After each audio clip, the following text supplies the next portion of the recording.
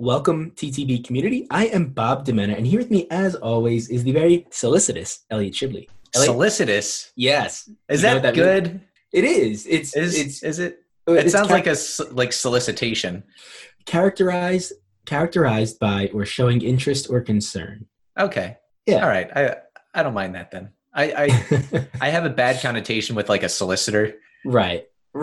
Yeah. No, I mean, you could definitely see how the words tie together, but no, I meant it in a positive way. I did. Well, Yeah. thank A you. compliment. Yeah. Thank you.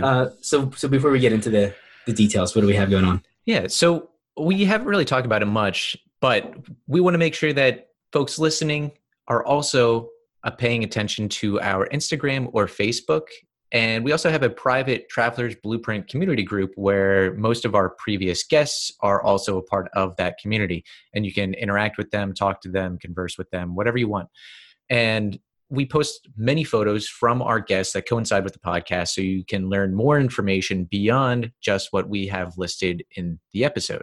Also, if this is the first time you are joining us on this travel journey, we thank you for joining us, and please hit the subscribe button. And we post a new podcast every Monday with a new traveler or adventurer. And the first Monday of every month is last month's travel news. Also, our website has specific travel gear with recommendations, or you can book a trip with previous guests. Now, the trivia question for last week was for Andrew Tyree. And the question was, what waterfall did people go to on his trip? And the answer to that is Hierva al Agua, which literally translates to stone waterfall. It's pretty awesome. Yeah, it's such a beautiful waterfall, and it's worth the Google image search if you can do it. So, absolutely. All right. So this podcast, I was actually alone. Elliot was preoccupied. And so on the podcast, I spoke with a lifelong resident of Venice. He is also the owner and operator of Tour Leader Venice, which specializes in tours throughout the city and the surrounding islands. And on this podcast, we really focused on his tours that seek to bring travelers off the beaten path while in Venice, including where to eat and how to get more in tune with like the local way of life. So I really think this conversation will be a great resource for those planning a trip to Venice, and I hope you enjoy it. So without further introduction, please give it up for my next guest, Igor Skamparin.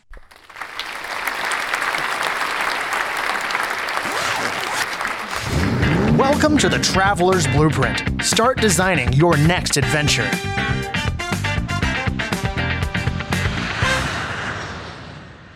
Igor, welcome to the Traveler's Blueprint podcast.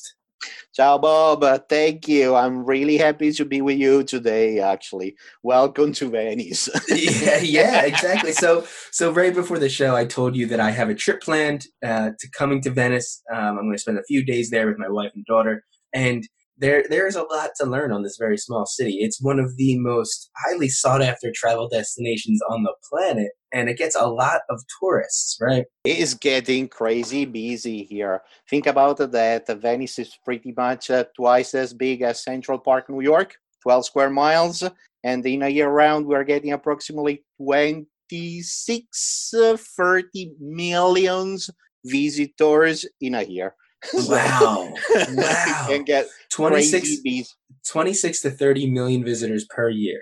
That's totally right. Wow. And on the other hand, think about that we are only 53,000 inhabitants. That's it. And so the population is slowly going down, and the amount of tourists is getting pretty crazy.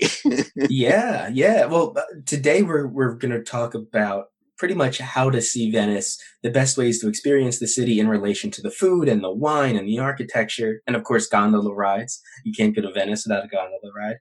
But before we get into that, I have a question for you. You grew up in Venice, correct? I was born and raised in Venice, actually, but as many of us Venetians, you reach a point, actually, that you're going to be a bit busy, or better, the city is starting to get really busy. Just think about living downtown Manhattan, and you reach the point that you need a break, and you definitely need to move out. As you might go out into New Jersey, Queens, or whatever, it's exactly the same thing for us. And so think about that many years ago. we moved out of Venice, and right now I live in the city that is called Treviso, which is almost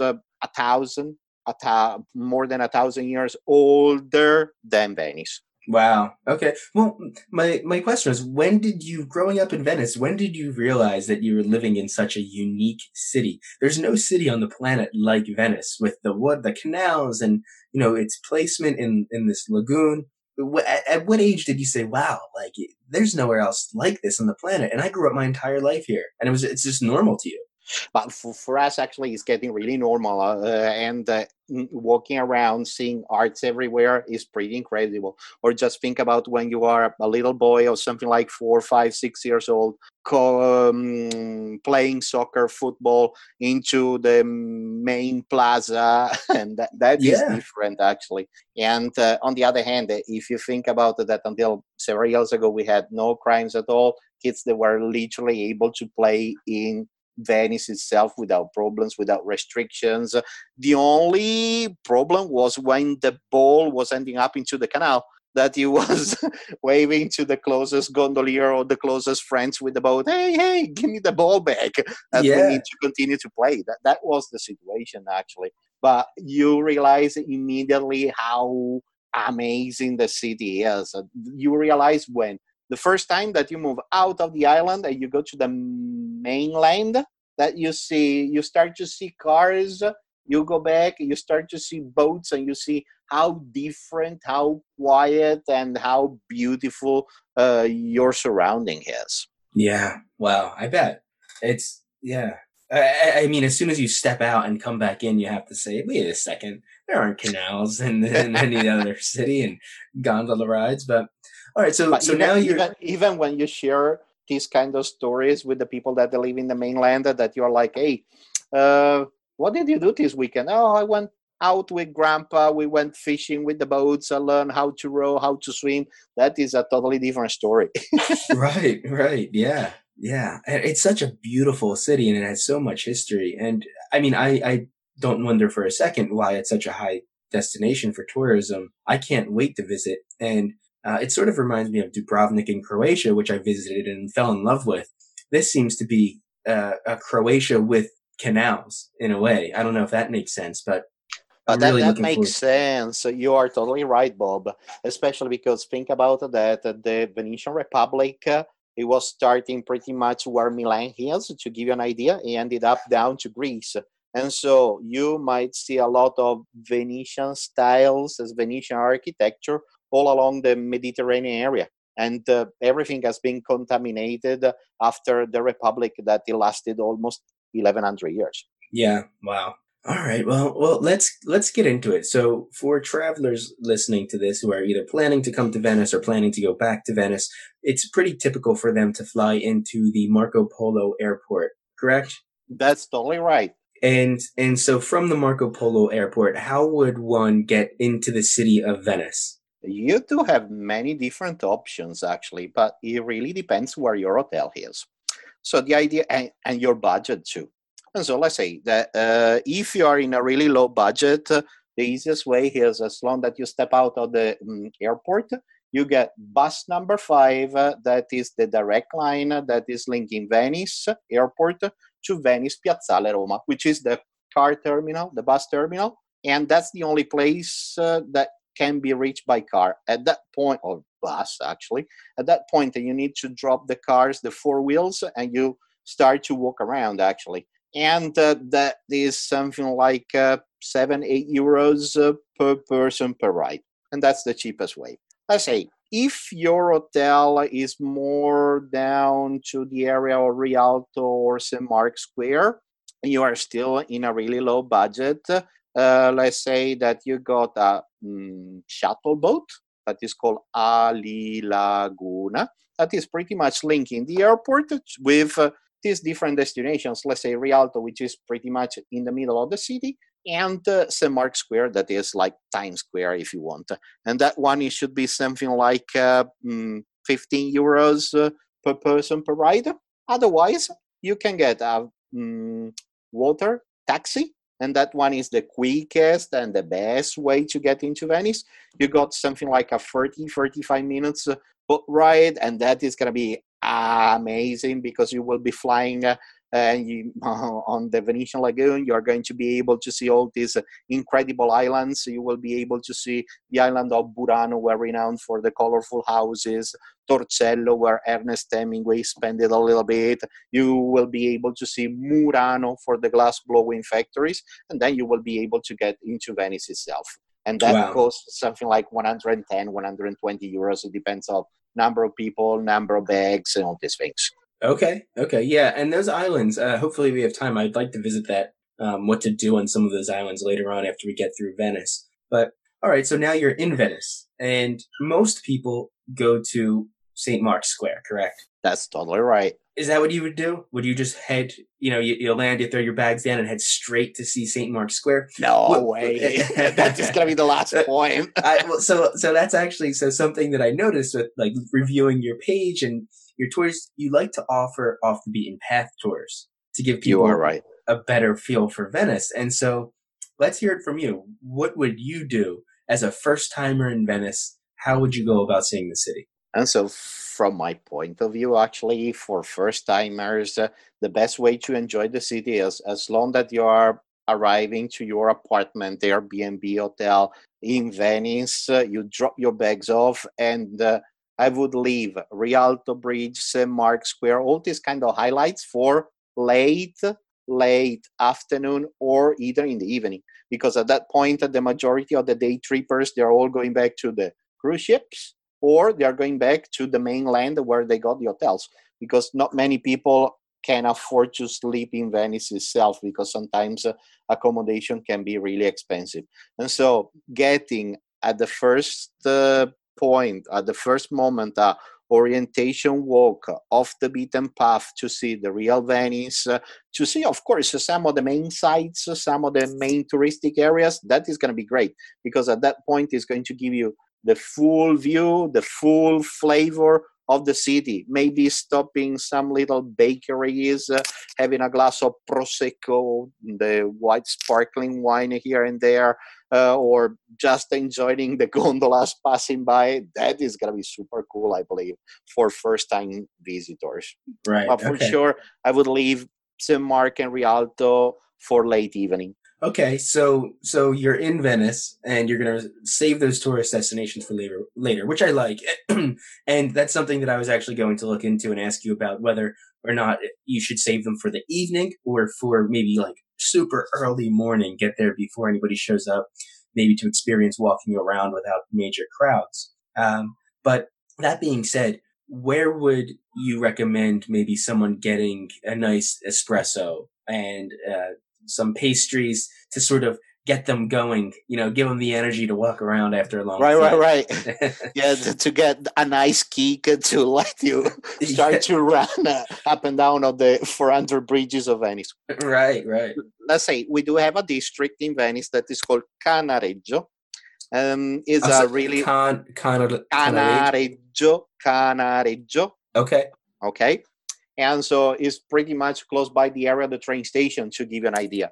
It's pretty much close by the area of the Jewish Quarter. That is an incredible area because it's really laid back, quiet, lovely, relaxing. But right there, you got the best cafeteria of the entire island, actually. You got Torrefazione Canareggio. They are still. I know that is tricky Italian. It's a fanning language. That was. So I'm trying to learn Italian right now with audiobooks, and it's been a challenge. So, but the problem is that we don't speak Italian in Venice. We speak Venetian, which is a totally different language. It's like a dialect of slang. Okay. All right. So I won't count on using it in Venice. But all right. So I see the Canareggio, and I'm sorry, dismiss my horrible Italian accent, but I see that neighborhood on Google Maps, and that looks like it's the northern part of the island. You are definitely right. Let's say it's north west a bit. Yep. Okay. You will be able to see the area of the Jewish ghetto. Mm-hmm. That for us is not a bad meaning, but it means just district quarter, and so no, nothing to be worried about. Right. Yeah. Like the ghetto that you are thinking about. Right, right. And then I believe this is where the term ghetto came to be, correct? You are definitely right, actually, because at the real beginning, we used to say ghetto. As the Germans, they were not able to say ghetto. They started to say ghetto. Here we go, ghetto. But what is the real meaning? Uh, Foundry, the place where we would have had all the industries where they were melting all the different metals. Okay. So restricted area. And think about that. We just celebrated a few years ago 500 years of Jewish ghetto or the Jewish district. Wow. And I'm looking at it on Google Maps, and it's actually an island within Venice itself. Yeah, you are right. And so Very if cool. you start to look at the map, we Mhm. got something like more than 400 bridges, and we got more than 120 islands, 130 islands that are all linked by bridges, actually. So Okay. Venice is not an island itself, but it's many islands linked together by bridges. Very cool. So, all right. So going back to the coffee Sì, and can you say the name of that one more time for me, please? Torrefazione Canareggio. Torrefazione Canareggio. I'm going to try to type that into Google. Yeah, these guys actually, they are still roasting the coffee beans inside. They got a blend that is called Remer, Remer. That it means rower. It's got a kind of a orangey flavor in the coffee, and that is incredible, actually. Ooh, yeah. So they actually infuse their coffee with orange. No, but I don't know exactly how everything is working. But at the end, you got this, let's say, Mediterranean flavor on the coffee. And so that is going to be the kick of the day, actually. That espresso is going to let you go for the rest of your day. Okay. All right. All right. That sounds awesome. So, and that kind of works really well for someone arriving to Venice who maybe has a light bag, because this area, this neighborhood, is very close to the train station that they'll end up getting dropped off at. See, you're right. And so it's just a few minutes away. Right. So, and if you choose to walk through Venice, which if you're just getting there and you were on a long flight, might seem like a good idea. It sounds like a great idea to me. You can just jump right into that neighborhood instead of going to immediately to the tourist destination. Jump right into the Conareggio neighborhood, grab an espresso, and then be on your way. Okay, so espresso in hand, you just saw the Jewish ghetto. Now where are you headed? Probably actually to see a really funny place to me. It's a church. You are able to see just the outside. It's called the Church of the Misericordia, Misery. Why is so funny a church? And so the church is something like 500 years old, but until 30 years ago, it was a gym. We used to play basketball inside of the church, like NBA. And so basically, they were playing with frescoes or something like 500 years old that they were completely decorating the entire basketball field. Wow. Okay. And in the same area, actually, you got one of the oldest bridges that we got in Venice. That is pretty much the only one left without railings, without protections. At the real beginning, actually, think about it, that the majority of the bridges of Venice, they are approximately 500 years old. And they had no railings, no protections. This one is the only one left. And that is going to be spectacular. And what is the name of that bridge? Ponte Chiodo, Ponte, Ponte means bridge, Chiodo, Chiodo. That is like nail. Okay. Yeah, I'm writing all this down. Just check it out if you are able to see it. Yeah, That is gonna be one of the best places for pictures, actually. And you got two bridges that they are in parallel. And that is going to be fantastic to take pictures of gondolas passing by, reflections of the houses in the water. And so that is going to be an awesome spot. It sounds like a travel influencer's dream spot. Absolutely. And if you run out of energy after the coffee, you can get a nice wine bar in that area. I'm glad you brought that up. Okay, so now you've had the espresso, you maybe had a pastry or two, you're walking around Venice and you're enjoying yourself, but now it's lunchtime. And you want to grab something quick to eat, but you also obviously want a glass of wine, which I know it's very popular to serve with lunch. Is that correct? It's definitely right, actually. Okay. And for us, lunch is more like a quick bite. It's like finger foods. And so we call it cicchetti, cicchetti. So it's exactly like tapas, if you want. And so you pop into a bar, you got many different choices that it can be a piece of bread with Parma ham or mozzarella cheese, or you might have fried olives stuffed with meat, or you might have fried mozzarella cheese stuffed with ham. And so you got these little specialties that they are fantastic. And so you buy those for something like a couple of euros, 2, 3, 4 euros. Same thing for the glass of wine, that is something like 2, 3, 4 euros. It depends what you're drinking. And that is going to be a great way to have lunch from my point of view. Yeah, I think from anybody's point of view, that sounds amazing. Yeah, all of that. I think my issue would be it's supposed to be a light lunch, but I would eat so much of those small dishes that it would then be an incredibly heavy lunch, followed by a few glasses of wine. I'm going to end up stuck on a bench somewhere. Or swimming in the canal. Yeah, yes. Yeah. All right, well, so now you have that. You have a full belly.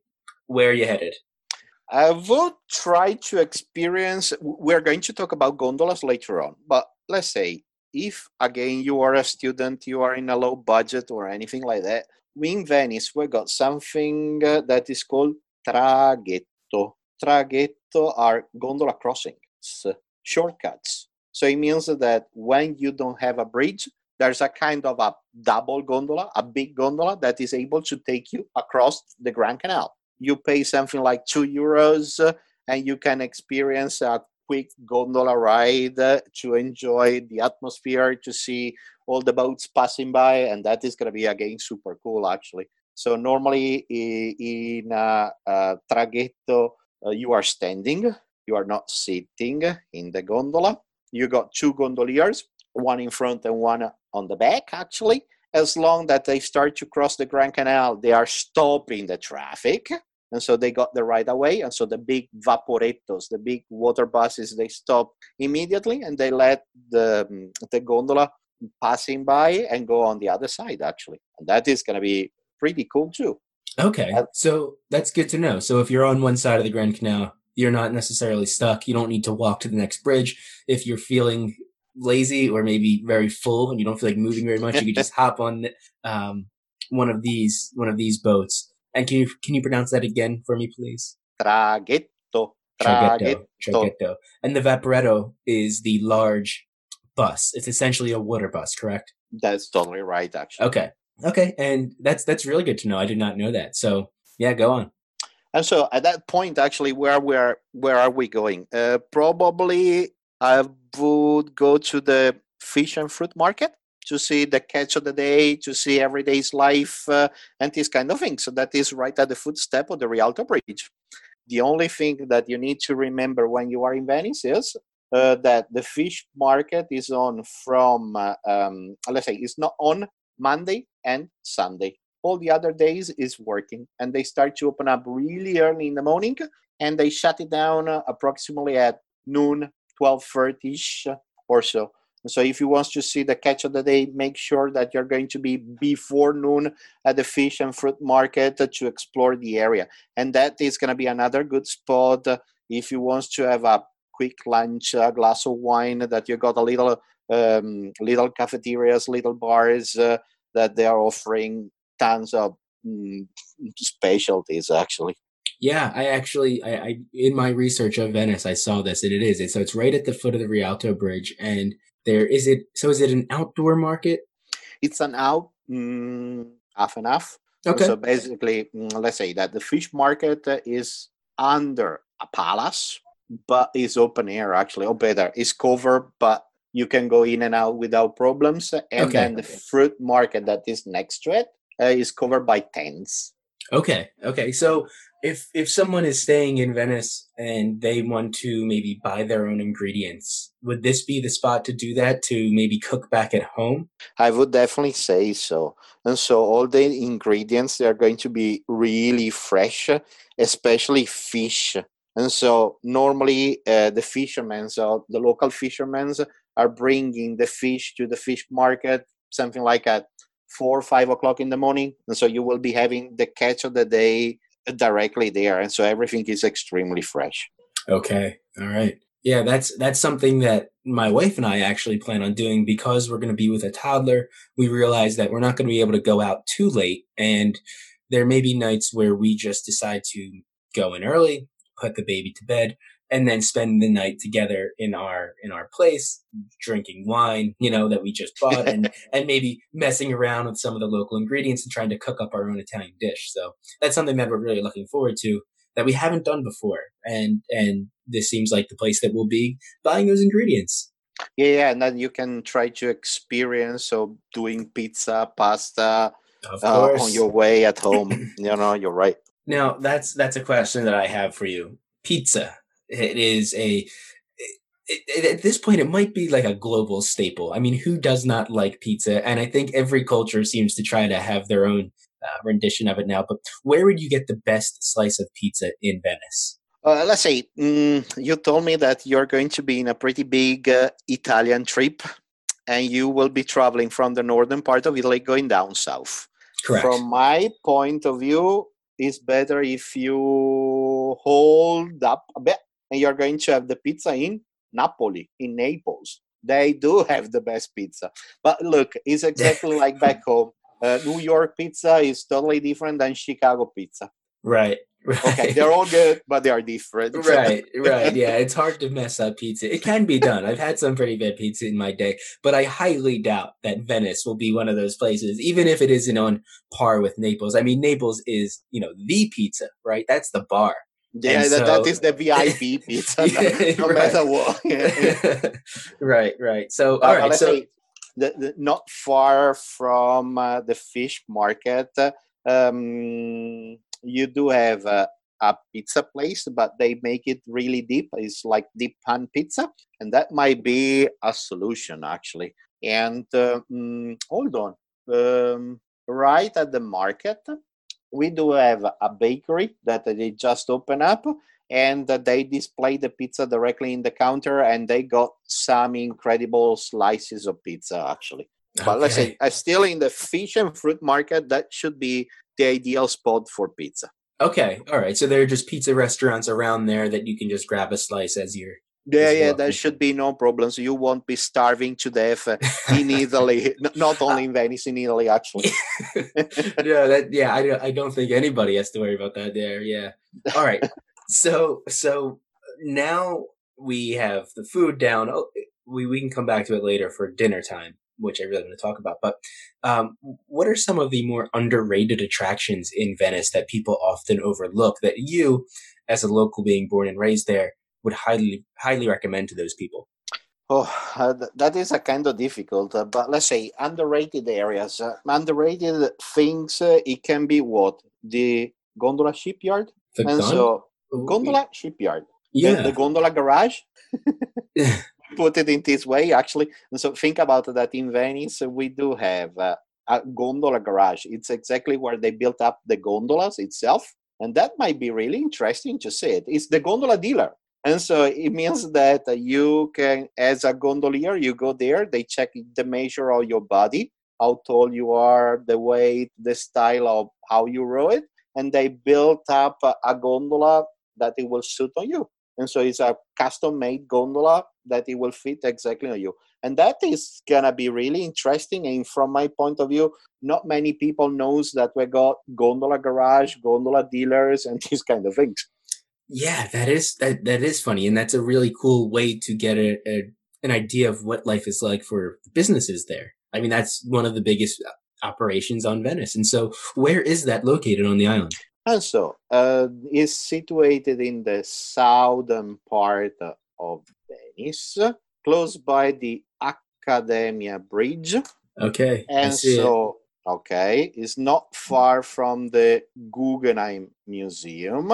Okay. Yeah. And the district is called Dorsoduro. Dorso Duro. All right. Yeah, I believe I see where it is. It's on the southern side of the island. You can go straight across the Ponte dell'Accademia, Bravo, that's totally right. and then it is located on like a corner area right south of a church. I think it is named Yeah. Chiesa di San Trovaso. Bravissimo, that's totally right. And so Okay. that one is called Squero di San Trovaso. Square means shipyard, gondola maker, actually. And we don't have many left. There are something like 3 or 4 left. And they are using exactly the same techniques as 1,000 years ago. And Wow. so think about that at the end of the season, each gondolier is bringing the gondola into the gondola garage, and they repainted the entire gondola to make everything fresh, nice, and shiny. And they treat gondolas like babies. Yeah. Wow. Wow, that's pretty cool. I Google Street Viewed it, and it's very neat. And so for anybody listening too, I'm actually following this conversation along with Google Earth, which I like to use often. And if you were to do the same, you could really follow this conversation pretty easily and get an idea of the route that you would take as you walk through Venice. So jumping back into it, which tourist attraction or restaurant seems to be unknown? I know you just kind of said the gondola shop, but is there another maybe a restaurant that's off the beaten path that you would highly recommend?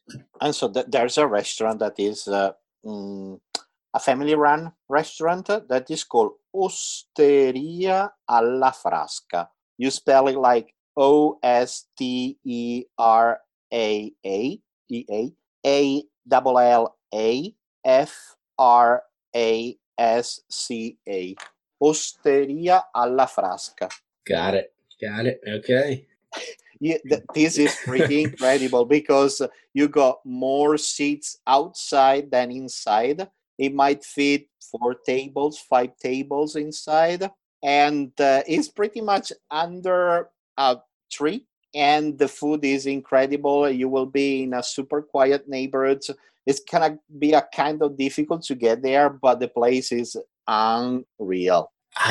Yeah. So I found it on Google Earth again, and I street viewed it. You can drop the little orange guy right down into the street, and yeah. So you have this tree growing over the canopy that's sort of providing shade. Isn't it crazy that I could see this now as we talk about it? So, and yeah, the thing that I really like is, yeah, you're right. It's tucked away. It's pretty far away from St. Mark's Square. Yeah, and so. Go ahead. We should have kept this one a secret between you and I. I don't know if we want to let this one out for the. No, we keep that as a secret. But let's say, yeah, good luck to find it if you try to go there. That is a kind of mission impossible. Is it really? Well, yeah. I mean, you could. Millions of tourists get lost in Venice every year, and so you might end up into the milk carton or anything like that. That's funny. They get lost, never to be seen again. Yeah, you're right. No, is that something you would recommend to someone visiting Venice, to just sort of try to get lost and walk around and experience the city in that way? This is the best way to see Venice, actually. Okay. Remember that we don't have bad neighborhoods, we don't have bad districts. So, of course, be a little bit careful of your belongings and anywhere else around the world. But definitely getting lost in Venice is the best part. And you are going to see something that your friends that might not see it. That is going to be super cool for sure. Right. Yeah. Get lost. That's something, with a toddler, I plan on doing, just because it's easy to do. We can just walk around without any timeline. If we have to go back to the hotel, we can. We're not signed up for any tours or anything like that. So we can just sort of aimlessly walk. My wife and I will enjoy it because we're experiencing Venice and we're just looking at the architecture, while simultaneously not having to be under any sort of rush. We can just do it at our own leisure. So I'm really actually looking forward to just strolling through Venice. I mean, that in itself sounds amazing. That especially late afternoon, early evening, once that all the lights, they're starting to switch on, everything is going to be totally light up. And so having a stroll along the area of Rialto Bridge and seeing the sunset and seeing all the lights starting to illuminate the city, that is going to be unreal. And that is going to be one of the highlights from my point of view. All right, so now we have an idea of some of the neighborhoods and some of the off the beaten path locations that someone can experience while in Venice. Let's now turn to the main attractions, so to speak, the reason why so many people go to Venice and where a majority of the congestion will end up being. Can you take us through how to maybe experience these tours, the best times to do so, and just, I guess, maybe an idea of what it's like to be in St. Mark's Square, the Doge's Palace, and things like that? So the thing is, if you are planning to do the Doge's Palace, from my point of view, is don't do, even if you are doing on your own or with a guide or whatever, don't do it in the morning time, because pretty much from the time that they open until 2, 3, 4 o'clock is crazy busy. After 4 p.m. is calming down, and during summertime, we got several days that the Doge's Palace is going to stay open even during nighttime, and that is going to be really cool because there's nobody around. There's the entire palace. It will be for you, and that's it. Super quiet, and that is going to worth a visit. And so, if you're going to do a visit of the Doge's Palace, I would suggest to do it at 4, 5, 6, 7 p.m. Okay, all right. Is there anything someone might miss out on doing it so late, or is it the same exact tour? It's exactly the same tour, actually. Probably you're getting more doing late because you got nobody pushing you. You got no groups that they are coming one after the other. No people that they are screaming or shouting or whatever. And that, in my opinion, it's a plus. Doing late, or look, if you're going to go to the major room, that is the Maggior Consiglio, you got a great view over the St. George Island. If you do it late, you got the sunset colors that are going to be coloring the entire southern part of the lagoon. And so for sure it's going to be again another plus. And so late afternoon, evening rather than morning. Okay. All right. And do you recommend people buy tickets in advance or at the time that they want to actually go on the tour? It's always better to buy tickets in advance, especially if you're traveling on your own. Buy in advance, buy a skip the line pass, that so you can go directly in. Because if you're getting into Venice during some festivities, patron saints days, or religious festivals or whatever, at least you can pop in directly. Otherwise, sometimes we got lines that are going to last 1 hour, 2 hours, and so get the tickets ahead of time that you can pop in directly, and that's it. Okay, all right. And so that area, can you list off all of the different things? I know there's St. Mark's Square, the Doge's Palace, Bridge of Sights. You do have the St. Mark Basilica.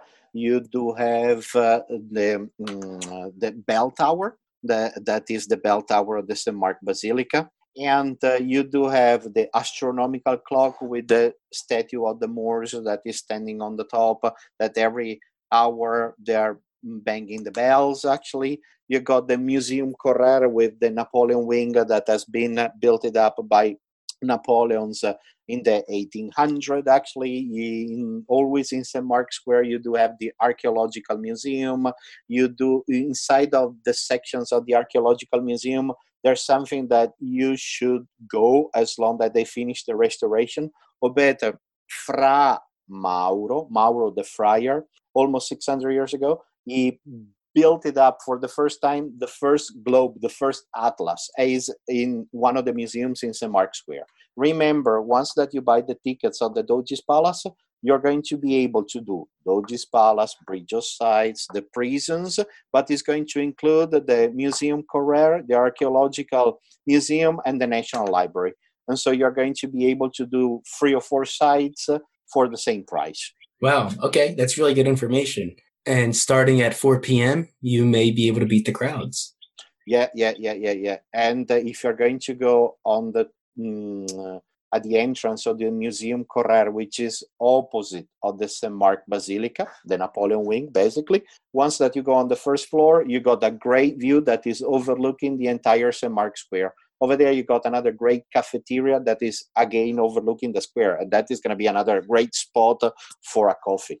Okay. And what do you know the name of that cafeteria? That cafe? And so it's inside of the Correr Museum.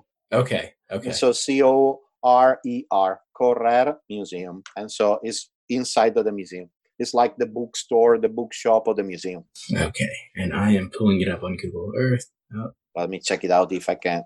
Okay. So I feel like that is a good 2 days, maybe even. You could probably spread out everything that you had over 2 days. In my opinion, gathering everything that you've already just told us, you could go to Venice. Once you get there, drop your bags, maybe head up to the northwestern portion of the island and experience the Jewish ghetto, get lost in the city, walk around aimlessly and experience it that way, and maybe try to get some small dishes for lunch and some wine.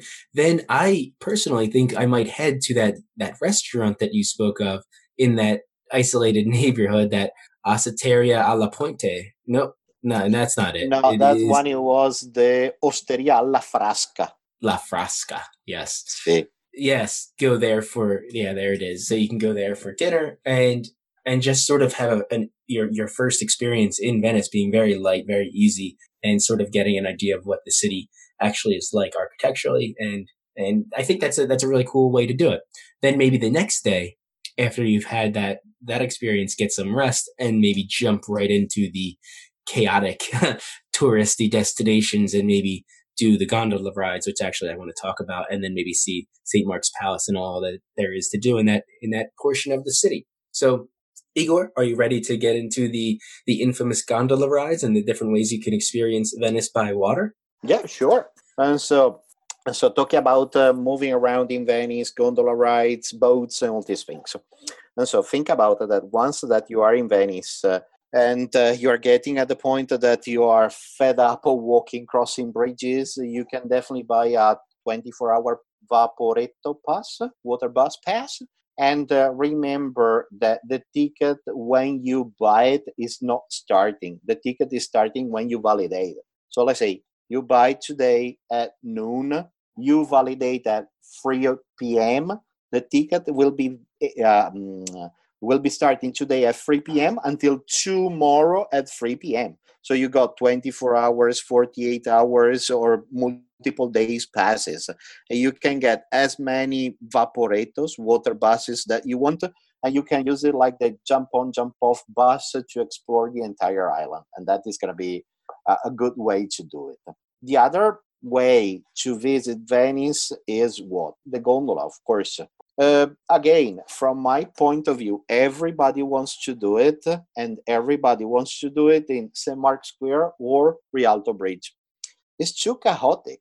I rather prefer to have a more romantic gondola ride. And if you're going to go down to the area of the Jewish ghetto, you got 2 or 3 great gondoliers that they do speak English. They are happy to show you around while that they are rowing. They give you a lot of tips about the city. And I got my best friends there. That is Luca, that is working right at the Jewish ghetto. And he's a great guy. And I would have a ride with him. So for sure, I would go off the beaten path. The thing is, doing the gondola in St. Mark's Square or Rialto Bridge is going to be always beautiful, because you got always something to see. There's a beautiful corner, a beautiful palace, a great opportunity for a picture. Everything's going to look like a postcard. So doing in a quiet neighborhood or doing in a touristic area, I would definitely pick up a quiet neighborhood. Okay. Yeah, I like that idea too. I'm more of the type of traveler that tries to experience it in a quieter way, or maybe a more authentic way. I always go to these major tourist destinations because I do think they're worth it. There's a reason that there's so many people crowding around them. But when it comes down to enjoying myself, I sort of try to take a step back and go to, I really like the idea of going to the Jewish ghetto, and I'll hit your boy Luca up, say Igor sent me. And to pay off, you're going to row for the rest of your life. So that's are those the 2 major ways? Is there any other way to experience Venice by boat, or is that pretty much how most people will do it? think about that. Gondolas is the most quiet way to explore it, and you will be able to go through narrow canals. With the Vaporetto, the water bus, you can do only big canals, the major canals. The last way to experience Venice is going to be with a private water taxi, the same one that you will be using to go from the airport to Venice, actually. And so you can go along the Grand Canal, especially, I would say, in the evening, afternoon, sunset time, and you can see the entire Grand Canal, let's say from St. Mark's Square all the way down to the train station. And that is going to be a great way to see it. So think about that water taxis, the majority of them, they got two decks, one in front and one on the back. Almost of the time they are open, and so you can stand and take pictures and enjoy the Venice atmosphere. Okay. Yeah. So think about gondolas, they row. Water taxi, they got propellers, and in a water taxi you can fit max 10 people. Gondola, max 6 people. And water buses, you got something like 200-300 people. Okay. All right. And so now, I mean, you just provided an absolute, like a ton of information on Venice. And I have a much better grasp on what to do and how to experience the city. I want to transition to your tour company, Tour Leader Venice, and get into some of the different tours that you offer and how people can book with you and things like that. So I guess sort of explain, what it is you do. What type of tours do you offer at Tour Leader Venice? So on the last few years, actually, we're specializing ourselves in off the beaten path. What does it mean? It's like going out in Venice with your best friends. So basically, we're going to see Venice in a really quiet way, stay away from the big crowds, stopping here and there for a coffee, for a glass of wine or whatever else. But in this way, you're going to be able to experience the city as a local, not as a tourist. So you will be part of the community at that point. And what I'm doing on the last few years is visiting artisans. You have to know that not many people knows it. But in Venice, we got an incredible print shop that they are still printing like 500 years ago. And they got the first edition of Pinocchio. And that is wow. I agree, Bob. Or otherwise visiting one of the artisans that is still producing all the masks handmade with paper mache, that you can physically see them doing the entire work. That is another plus, actually. That's what we do. We try to go quiet and see Venice in a smart way. Yeah, it makes a lot of sense. I mean, so the masks and the art and everything that you get to experience in St. Mark's Basilica, in the actual square, you can now get a behind the scenes tour where you take people, to experience how those masks are made and how Venice came to be what it is today, and sort of get an idea of the background operations and the actual work that goes into what people typically get to experience. Yeah, you're right. Venice from the back door, for sure. Yeah, that's very cool. That's really interesting. And so how do people typically book these tours with you? And so normally it's working this way. They send me an email that is info@tourleadervenice.com, and we start to talk about what you like. It's exactly like it's like discussing like me and you. Oh, I like food. I don't like wine. I like art. I like artisans. I like boats.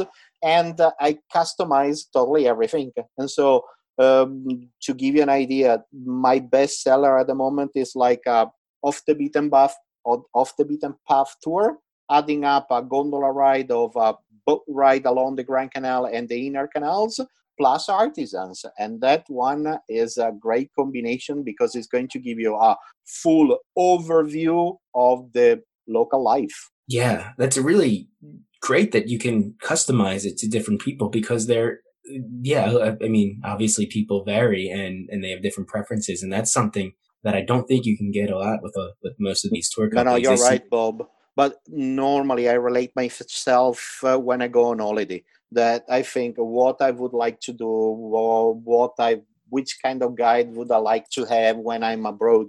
And so that's why that I'm asking a lot of questions to my guests before that they're coming here, that at least they can get exactly what they expected and exactly what they wanted. And so expectations, they're going to be really high sometimes, and we try to succeed to complete them. Yeah. Now, if someone's coming with like a young child, as I am, and it seems like a lot of people travel with small children, are these tours catered to that as well, or do you have a specific tour for families? But look, I got a 4 years old son. We are travels addicted. In 4 years, it took more than 30 flights. Wow. And so we know how it's working, more or less. Yeah. Yeah. And so now he's telling us how to do the check-in, where to go, and all these things. And so whatever. I don't want to know when he's going to be 18, but that is a different story. It will take a while. But the thing is, the majority of the trips, they are child-friendly.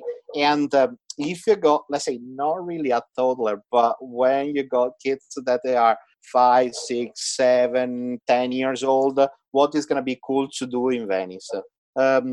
Learn to be a gondolier. They do rowing lessons in the island of Venice, and that is going to be cool when you are a teenager, maybe. Or otherwise, for the little one, you can paint your own mask. You got the mask and you can put your own design, your own colors, and that is going to be super cool. Or cooking classes, that the entire family is working together to build a pizza or pasta, and that is going to be fun. And that is going to be a great team. Yeah, all of them sound incredible, and I really like the idea of painting your own mask, and that's a really unique souvenir that you'll have forever. A At mask least, that yeah. you're. And when Halloween is coming, you can wear it and you can scare everybody in the neighborhood. Yeah, very quickly, could you explain the history of those masks and how they've grown popularity in Venice? And so think about it, that we started to wear masks almost 1,000 years ago, actually. And it was like hiding the identity. The thing is that we were wearing masks pretty much 24/7. And think about that until Napoleon, and so 1800, we were able to wear masks for almost 6 months a year. And so during that time of the year, we were having a lot of fun. Think about Casanova, that he was Venetian, that he had a lot of fun during Carnival time, actually. And so the thing is, until Carnival, or better, until Napoleon, 6 months of Carnival, and everybody was having a blast. After Napoleon, no Carnival until the 70s and 80s. And then we restarted to celebrate Carnival again. Oh, you said that everybody just wore masks all the time at Yeah. one point? Just every day they would put a mask on Every before they went day, outside? in a everyday basis, we were able to wear masks. The only place that you was not allowed to wear a mask, it was the church, because you had to face God directly, actually. No excuses, no jokes, no nothing. The most incredible mask is the Doctor of the Black Death, the one with the long nose, the long beak.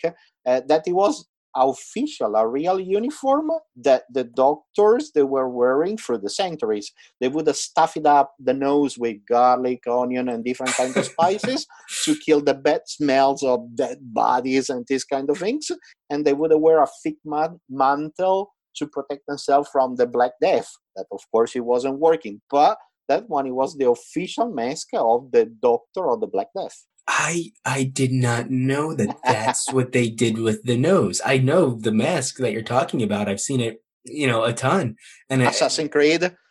yeah, Assassin's Creed, yeah. But I mean that I did not know that the reason for that nose being so long was that you could stuff it with garlic and onion and get rid of the smell of death. Wow, that's news to me. That's pretty cool. As you can tell, we don't have to make up any stories for Venice. We already got the reality that is quite astonishing. Right. Yeah. No, I mean, to me, Venice is sort of like a real life Disney World in a way. I mean, the history there, just diving into any part of it, it's so extensive, can your imagination can run wild, and you can sort of walk the streets and imagine what it was like for that time period and the people who lived there. That's one of the beautiful things about visiting Europe to me in general, is that the architecture has pretty much remained as is, and in some areas for thousands and thousands of years. And so that's why, to me, that's why the experience is always so profound, and I really enjoy my time in Europe in general. So, all right, oh, you know what? One more question. Tell me. Yeah, so something that I was looking into myself was figuring out ways to buy time for my child to sort of decompress, forcing her to walk around and see architecture, but then also allowing her to go to a park and run around a little bit. So, where are some of the parks that you'd recommend a small child can play, but also we can, as parents, people watch and have a nice espresso, things like that? And so, if you look at the map of Venice, on the extreme right part of Venice, we got a park that is called St. Helen Gardens. Right there, you got a playground, and there's for the parents, there's like a winter garden bar that you can sit, enjoy a coffee. The kids, they can play in the garden, and that might be a nice place to sit down and keep the entire family happy. Okay. Yeah. But let's say we don't have as many gardens as New York or any other city, but this one is pretty much the largest, where the majority of the locals, they are normally going for jogging or playgrounds for the kids and all these things. And it's that very large park on the eastern side. Is that what you said? It's a large park. It's not super large, but it's a pretty large park. It's the park where they do the Biennale Modern Art exhibition every 2 years. Okay. All right. Very cool. Yeah. And so, you know what? Since I have you, something else that I've seen that seems very interesting. The Basilica di Santa Maria del Salute. I don't know how I did that. No, you're right. Yeah, that area doesn't seem to be overly popular. Is that something that you would recommend people check out? Think about that. The entire area over there is really nice because it's like Soho in New York is the artistic part of Venice. Okay. And so the Basilica Santa Maria della Salute, the meaning is St. Mary of the Health, built it up 400 years ago to say thanks to the Virgin Mary that she stopped the plague. The entire section over there from Punta della Dogana, the old custom house, all the way down to the Accademia Bridge, you got a lot of small artisans, small shops that they do totally everything handmade. That is going to be a great spot for a promenade, for a stroll. And if you look at the Church of Santa Maria della Salute, if you go a bit left at the end of the peninsula, that you got that pointed area, that one is a great viewpoint over St. Mark's Square on the left. On the right-hand side, you got the island of St. George Island, and that is going to be a great spot for sunset, sunrise, and people watching and enjoy the entire panorama. Wow. Okay. Yeah. I see exactly what you're talking about. Yeah, it's beautiful. I really can't wait to be there. And lastly, and we can touch up on this briefly. Something that most people seem to contemplate when planning a trip to Venice is whether or not they should go to the other islands. And I think it always comes down to time and how much time someone has on their trip. But very briefly, can you just explain what there would be for someone to do on the island of Murano? And then the other one starts with a B. Is that correct? Burano. Yes. What would someone do on those islands, or what would be the purpose of seeing them? And so the main thing is, if you're going to buy the 24-hour pass, you're going to be able to cover up Murano and Burano, mainly with the boat number 12 that is leaving from the northern part of Venice. That the stop is called Fondamenta Nuove, and the boat is running regularly from early hours until late night. And for sure, I would go directly to Burano first, and on the way back to Murano. And so, why going to Burano? Burano, it's a small fisherman island. We're renowned for lace and for the colorful houses. And that is going to be what? The day trip of the Venetians. Normally, during the weekends, all the Venetians, they are going to go to Burano to eat, to have, if you like fish, that is going to be one of the greatest spots, actually. You won't be wrong in any of the bars or cafeterias in the island of Burano. The other thing is, next door to Burano, linked by a bridge, there's an island that is called Mazzorbo. It's a little tiny island. Think about it, that in Burano, you got approximately 2,000 inhabitants. You got something like less than 1,000 in Mazzorbo. Mazzorbo, nobody knows it much, but on the last few years, we got a vineyard in the island. There's a place that is called Venissa, which is like a resort, a hotel, that they restore the original vineyard that we would have had 400 years ago. So you can walk through the vineyard and see a vineyard in the middle of the lagoon. And that is going to be a great experience. It looks incredible. So I followed it again. I followed it on Google Earth and I followed the bridge. And wow. So this, to me, in my mind, if someone's listening to this and they've already experienced Venice, and they know what to expect there, and they're going maybe for a second or third time, this seems to be like a must-see, if they haven't already done it. But I didn't realize that there was actually a vineyard in Venice, and you can take the boat to Burano, and then like Igor, like you just said, walk across this bridge and through the vineyard, and then the Venisa Ristorante is sitting right on the water, and it has the water on one side and the vineyard on the other. And so, wow. That is going to be amazing, because what's the problem over there? High tide. So it means that, think about that, last year we had approximately 59 days of extremely high tide. And so it means that the salted water cover up the entire vineyard. And the wine is absorbing the salt. And so it means that the flavor of the wine, it's a mix between wine and salty flavor, and that is really amazing. If you go in Google Images, if you do Venisa with high tide or Mazzorbo high tide, you're going to see the entire vineyard cover up with the high tide, and that is amazing too, actually. Oh man, you're making my mouth water. Now I want some salty red Venetian wine. All right. So you do that, and now you can come back down to Murano. Yeah, you're right. And so once that you cross the vineyard, you are in the island of Mazzorbo. At that point, you can catch the boat number 12 that is going to take you to Murano. You're right. You get off in Faro, Faro, the lighthouse. At that point, actually, you can stroll around the entire island of Murano. Think about it, that we got approximately 60 glass blowing factories that they are doing the same techniques as 1,000 years ago, actually. That is going to be extremely interesting, because the majority of the glass blowing factories, they used to be in Venice itself, and for let's say fire problems almost 800 years ago, they moved the glass blowing factories from Venice into the island of Murano. And that's where we are keeping all the secrets of glass blowing. So doesn't matter which one that you're going to go in of the 60s. They're all interesting. And everybody is offering different kinds of demonstrations.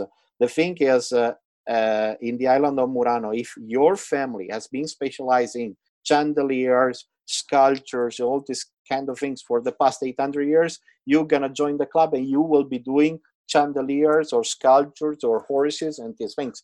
So you're going to see a real living museum over there, and that is going to be super cool. But definitely Burano first, on the way back Murano, because going back to Venice, you got more boats and you won't be able to get stuck in crowds and a lot of people. And leave Venice early, that's so you can hit Burano without crowds, and then you can easily make your own way back home from Murano to Venice. No, okay, all right. So last question for real this time. How many days would you recommend someone stays in Venice and sees Venice before they then venture out to Burano and Murano? And so let's say I would definitely say you need 2 or 3 days in Venice itself. And then on the 3rd or 4th day, you go to Murano, Burano, and so on. Think about that. To do Murano and Burano, you need a full day. You need time because it's a slow boat. And going from Venice to Burano, you need an hour and something actually to get there. And so you definitely need time. And if you're lucky enough to have longer holidays actually, on the 4th or 5th day, I would definitely explore the Venice countryside to go maybe to see some vineyards where they produce the Prosecco, or some cheese factories, or microbreweries that Italy is booming with that. And that is going to be really interesting actually to see. It's like Napa Valley, or it's like the Chianti area, that you got slopes and beautiful hills everywhere. And so the Prosecco hills are amazing. I bet. No matter how much time you have to visit Italy, it's never enough. It's not going to be enough. No. Wow. So, Igor, I really want to thank you for coming on the show today. Before we let you go, can you just share all of your social media accounts, your websites, anywhere people can reach out to you and see what you do? I know that you post on Instagram story or on your page of you walking around and experiencing Venice. So just share all of those accounts so people can catch up with you. And so you can find me in my website, that is www.tourleadervenice.com. Or otherwise, I got another website for the countryside, that is www.tourleadertreviso.com. You can find the same account in Facebook or Instagram. And that's about it. Yeah, that pretty much covers them all, though. That's, Facebook, Instagram, you're covered. So thank you so much for coming on the show today. I look forward to my time in Venice. I'll shoot you a message and we'll figure something out. And if you're in Philadelphia, man, I know you said you tour the United States a lot. Let me know. Thank you, Bob. I really appreciate. Thank you to be with you today. And I really hope to see you soon visiting Venice. You, Bob, and all of you. Yeah. Thank you, Igor. Thank you. Ciao. Take care. In my conversation with Igor, we did not really spend that much time talking about St. Mark's Basilica or Doge's Palace, but rather we got into the details on how to explore Venice on foot on your own terms. And I think this is a great conversation for those who like to travel a little bit deeper while abroad. While I did not get to participate in the conversation, my short time in Venice was in January of 2013. It was about 2 weeks before Carnival. It was dead. Venice was dead. It was weird. That's amazing. That's so. I mean, it was pretty cool to be a part of, but the St. Mark's Basilica, the square was completely flooded and with a foot or 2 foot of water. And a lot of Venice had water, just above the canal levels, where people were supposed to be walking. Right. And it was just, for me, it was a weird experience. It wasn't everything that it had been made out to be in, the 80s and 90s films with the gondola and the romance. It felt like a dying town. Interesting. It's I cannot wait to go to Venice. The uniqueness of the city just draws me to it, and I'll have to make my own assessment, and maybe we'll reconvene. I think Venice, the architecture, the uniqueness of it was incredible. But I think it was more for the novelty of it than the people. And when I travel a lot, it's more so for the people. The entire town was covered with tourists. Right. I didn't know who was a local and who wasn't. I think that's the main issue with this type of city. Same thing with Dubrovnik in Croatia. You need to go in understanding that a majority of the people that you're going to encounter and you're in these tiny little cities are going to be other tourists. And you need to sort of push that to the back and focus on the architecture and the food. I mean, you do what you can, but yeah, I understand what you're saying. So, yeah. All right. Well, if you like the episode, please subscribe to us if you aren't already subscribed. Follow us on our Instagram and Facebook to interact with our guests and get more information on this episode. And if you have some time and you're feeling generous, please leave us a review on whatever podcast platform you're listening on. And now for the ever important question of the day. So the trivia question this week is, what neighborhood with the oldest Jewish ghetto did Igor recommend visiting to get away from the touristy locations of Venice? Now, Elliot, I don't know, you listened to the podcast, but you didn't participate, but the word ghetto actually came from this neighborhood within Venice. Really? Uh-huh. Interesting. Yeah. Ghetto. Yeah. Dropping some knowledge on me. Dropping knowledge, man. That's what we do. All right. So if you have the answer, please submit your answer to us either via email at thetravelersblueprint@gmail.com or through social media direct messaging. Either way works for us. Thank you for listening, and tune in next week.